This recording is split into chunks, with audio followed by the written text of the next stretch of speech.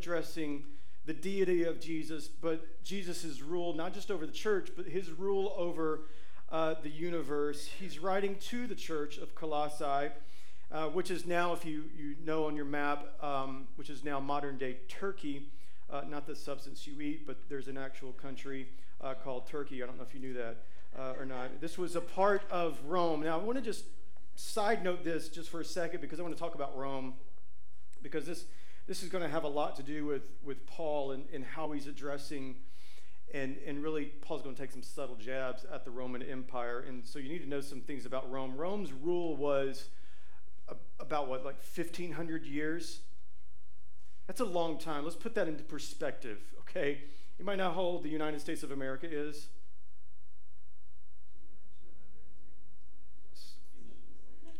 Congratulations, you all failed. I was hoping you knew the answer because I didn't look this up before I came up here. 200-something years, all right?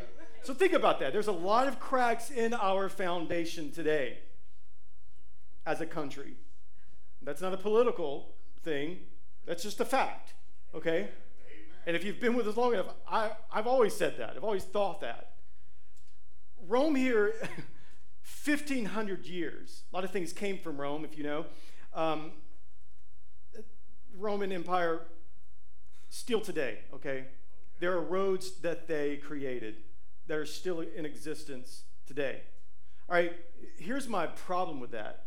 Can't even get Highway 29 right, y'all.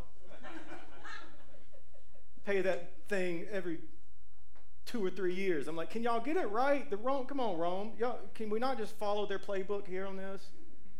They've got a lot of good things going, but there's a lot of wickedness that's a part of this empire. Okay.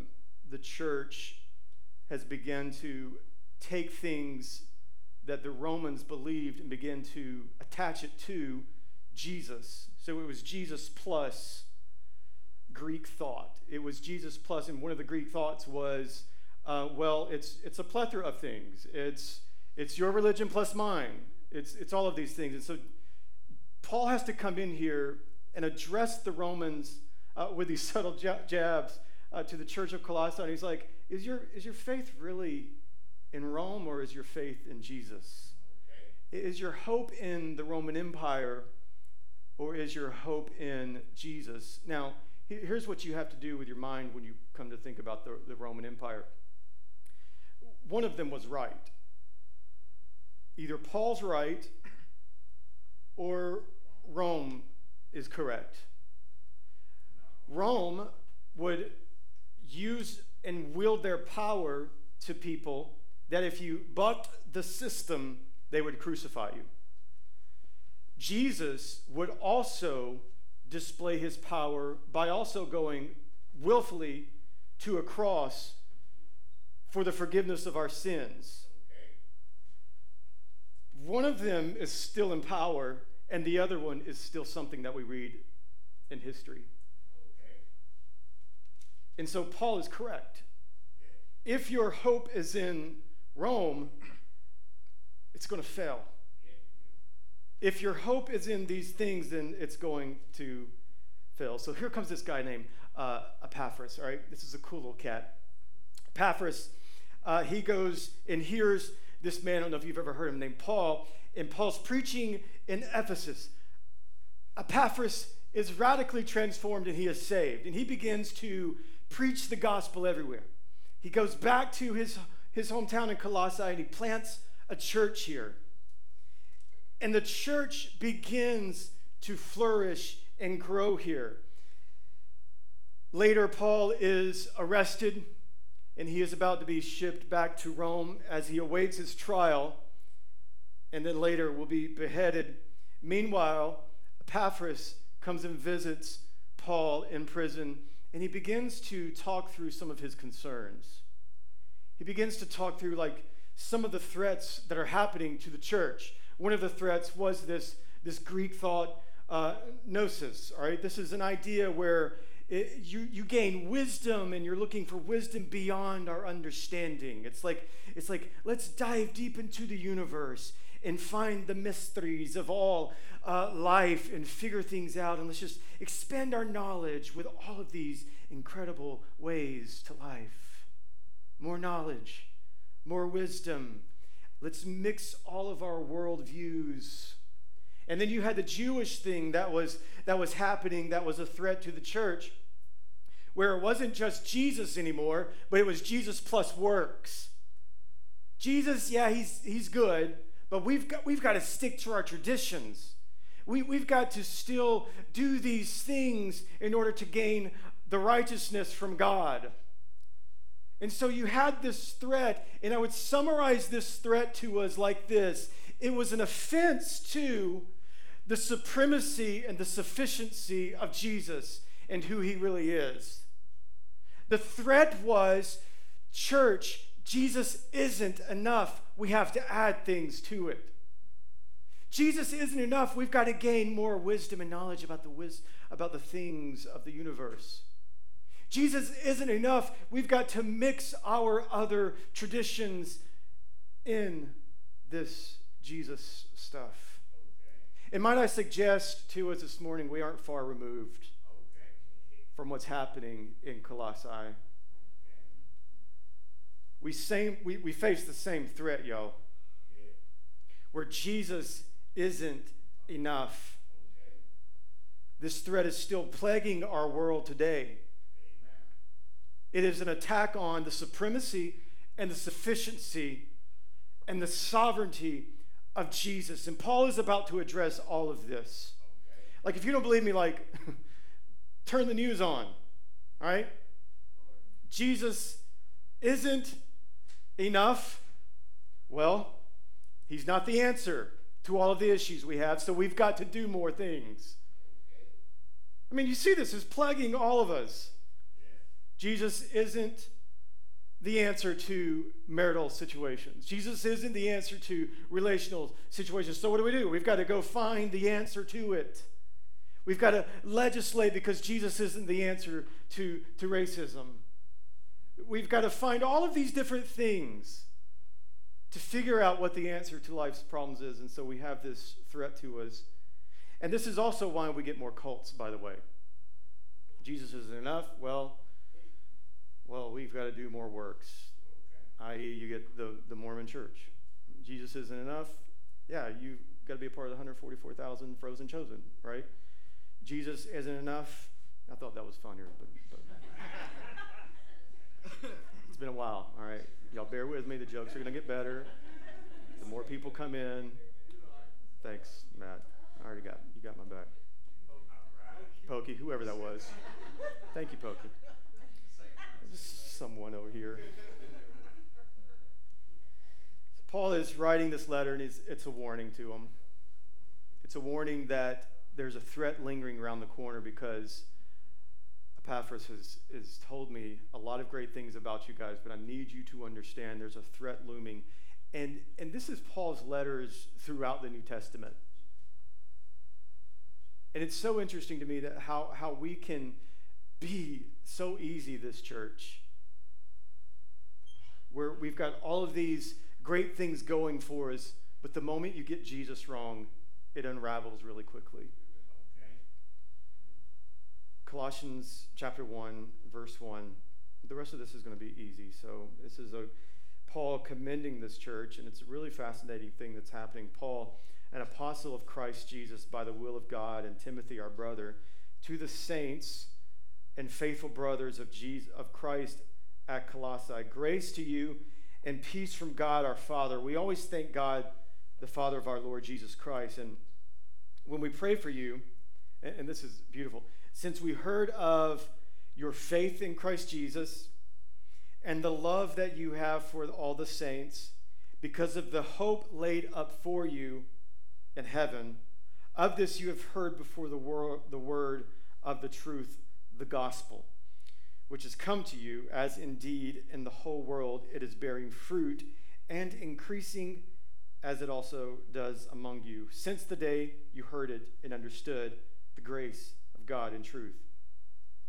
Just as you have learned it from Epaphras, our beloved fellow servant, He is a faithful minister of Christ on your behalf.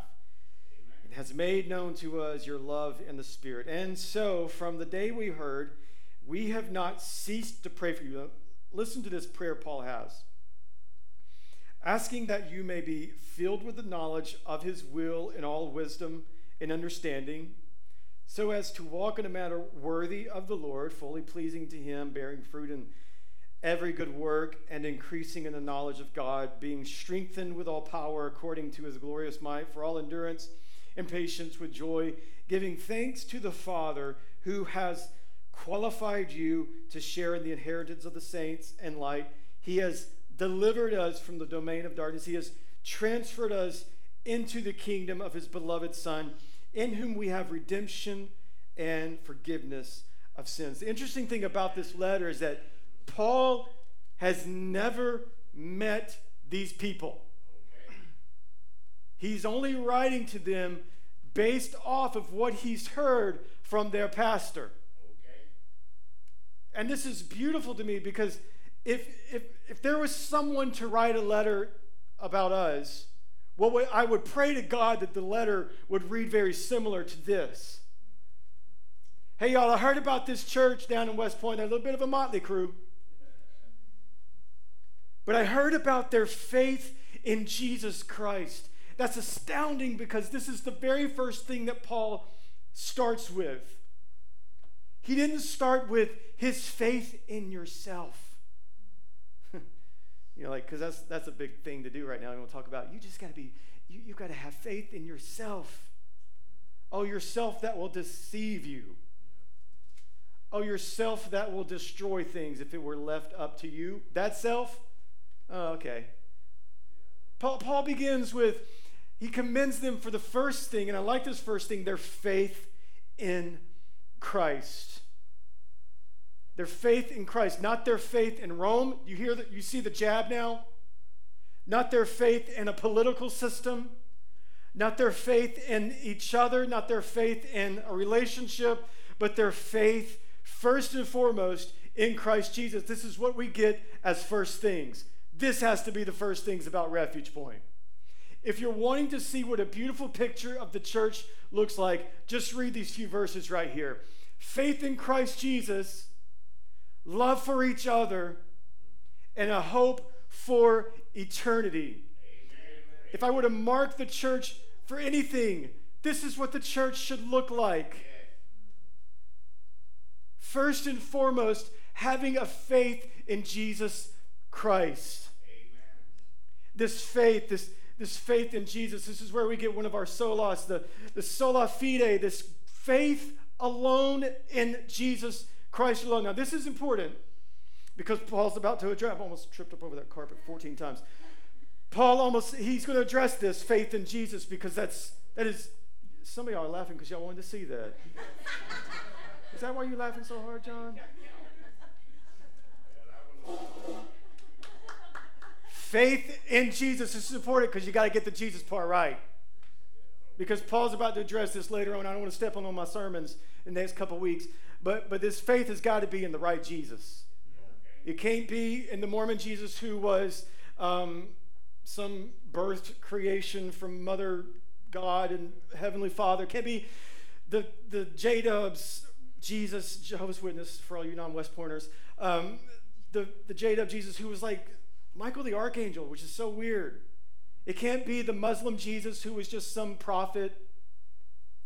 It has to be the Jesus of the Bible, the faith in Jesus of the Bible, because if we get that wrong, everything else is going to unravel. Amen. Faith in Jesus Christ. And the question for us, if the letter was to be written to Refuge Point, like where's our faith? Who's your faith in? Is it in yourself? Is it in your relationships? Is it in the economy? And I hope not, because you just saw how fickle that joker is. Is it in a political system? I mean, for these guys, he's asking, like, I commend you for your faith in Jesus, and thank God it's not in the Roman Empire. And I would say of Refuge that our faith in Jesus is the foundation in which we are as a church. It cannot be in other things. It cannot be in systems. This is a beautiful picture of the church, and the first steps starts with our faith in Christ. And then he goes on. He commends them for this faith in Jesus, and then he says, and I've heard so many good things about how you love one another. Okay. I love that and particularly, like, this is the love for the church. Now, in the New Testament, there is an inseparable link between trusting in the gospel of Jesus Christ and loving the saints.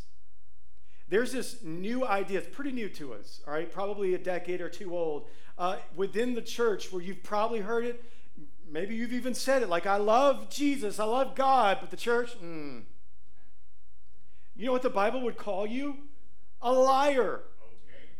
Because 1 John would tell us, like you have to love God and love the brethren also. Like, I just went so old school Baptist on you because I just called all y'all brethren. Like, you've got to love each other. It's love for God and love for people. Without the love for people, you're just a liar if you say, I love God, but I hate his church. This is first. So Paul's like, all right, love that you got faith in Jesus, and I love how you love each other well. And in context, he's like, I love your love for the church. You know, and I also think this can be a broader love for our neighbors. How well are we loving our neighbors? How well are we loving people, especially in this time that we live in? We don't need more of your opinions. We need more of your love for each other. I'm glad I got some amen up in here this morning. Man, we got to have more love, y'all.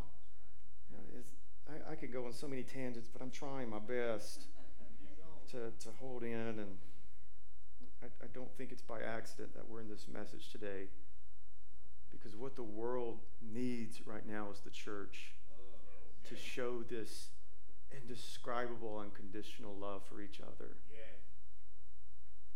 and more hate and bigotry. Then he stops right here and he says, also, by the way, I love your hope that you have. Listen to what he says, because of the hope laid up for you in heaven. This is eternity. This is like the view, like my hope is my view on eternity. I've got my sights set on being with Christ forever. Of this you have heard before, the word, the truth, the gospel. So why do they love each other well? It's because of their hope in heaven and their hope in the gospel. Now, hear me, at one point or another, now this is going to be like a Debbie Downer for you, so let me just warn you, okay? Let me just prepare you. At one point or another, you're not going to be here. By not being here, I mean one day you're going to die. All right, welcome to the most encouraging sermon ever. All right, it may happen this year, may happen next year, may happen. You may grow old, be an ornery white old man like I'm going to be, yelling at kids for getting on my lawn, and you may be old like Willie. You know, you may get to that point in age. But at one point, you're going to die, and death has a way of refocusing the mind. And it always asks this question, like, where's your hope at? Because at the end of your life, like, that's a valid question to ask. Like, where's your hope at? If your hope is not set before you, like the eternity with Jesus Christ, then where's your hope? You have none. Okay. Their hope that Paul is worried about here, and that he's commending them about, like, I'm glad your hope is on eternity, because if your hope isn't, you've probably got your hope up in the Roman Empire and things are going to go bad. Where's our hope at? So Paul is giving us this beautiful picture of what the church looks like. And I'm glad, because if I were to write this letter about Refuge, I believe I would say the same thing about us. But Paul also understood that while we have our first things first here, it's really easy to lean towards something else and just watch all of the foundational things just collapse before your eyes. Paul understands that there's an evil lurking around the corner, and if you're not careful, these small little things will infiltrate the church and destroy it. I love this what Paul starts to pray, and I would think that this is just one of the most fascinating prayers and beautiful prayers other than what Jesus prays in the Gospels. Paul, he gives us this prayer, and I just want to outline this just for a few more minutes. Paul prays for two things in the next few verses. He prays for a gospel-centered knowledge of Jesus, and out of the knowledge of Jesus, Paul is praying for gospel transformation. Let me say that one more time. He's praying for a gospel-centered knowledge in Jesus, and out of our knowledge of Jesus, gospel transformation. Here's where I get this in verse 9. Look what he says. And so from the day we heard, we have not ceased to pray for you.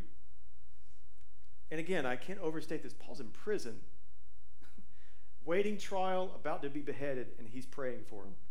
Amen. All right, if I'm in a wet, cold cell, my head's about to be chopped off, I ain't praying for neither one of y'all. I'm praying for myself. Paul is right here, man. Just being honest with y'all. I love y'all. I do. Okay. That's what he says. I'm praying for you. I just want to get you in that context. Asking that you may be, filled with the knowledge of his will and all spiritual wisdom and understanding. You remember the Greek heresy that's coming up? You need more knowledge, more wisdom of the things unseen and unheard. Okay. You need more knowledge from the universe. Sorry, I know that's weird. But this is what they're doing. Paul is like, no, you don't. I'm praying that you just have a knowledge of Jesus Christ. Why? Because there's an attack on the sufficiency and the supremacy of Jesus Christ. Okay. And so watch what happens. Out of your knowledge of Jesus comes what? Gospel transformation.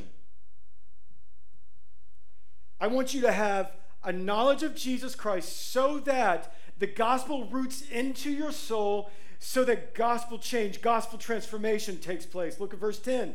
So as to walk in a manner worthy of the Lord, fully pleasing to him, bearing fruit in every good work and increasing in the knowledge of God. So out of a knowledge of Jesus, look what happens.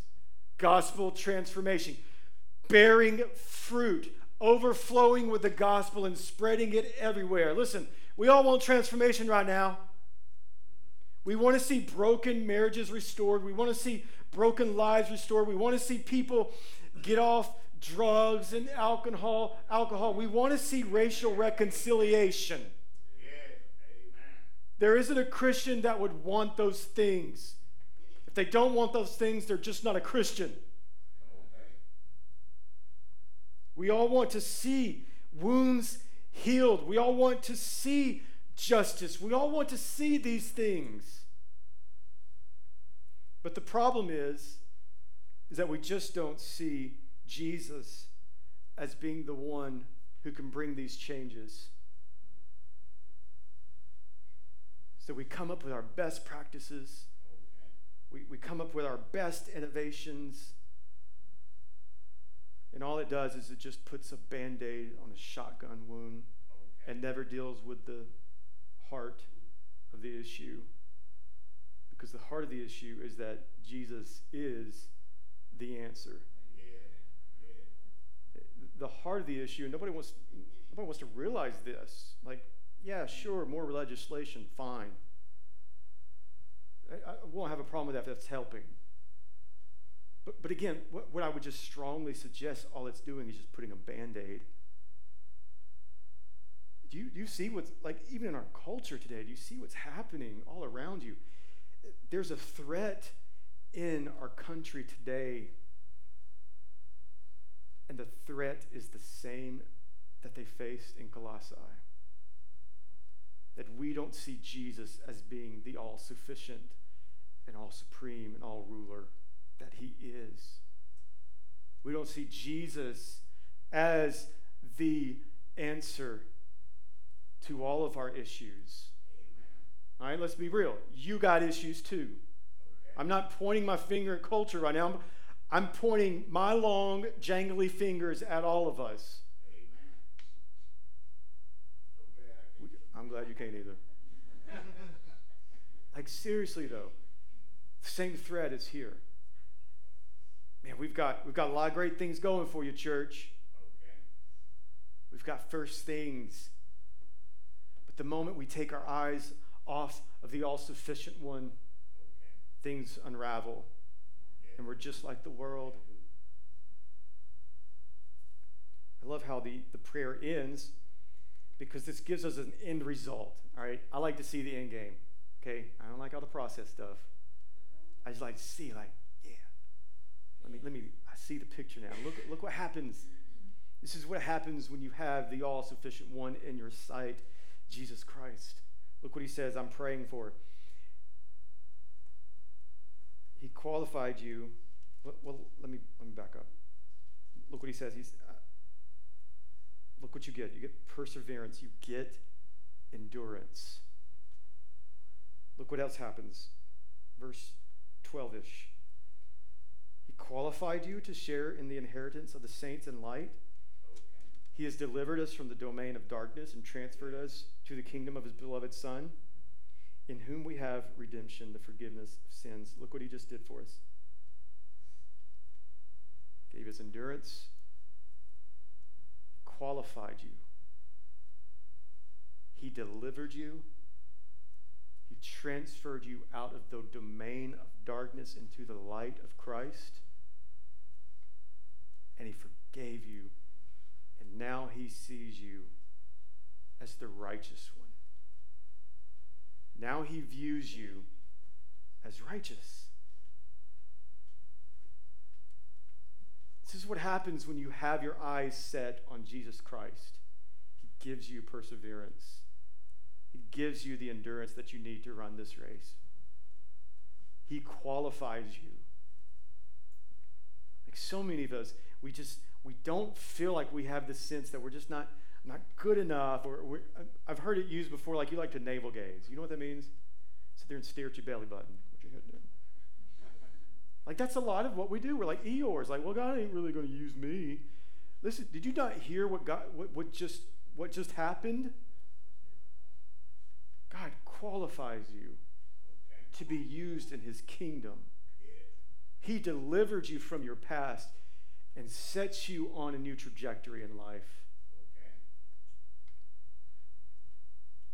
To the church of Colossae, they got a faith in Christ.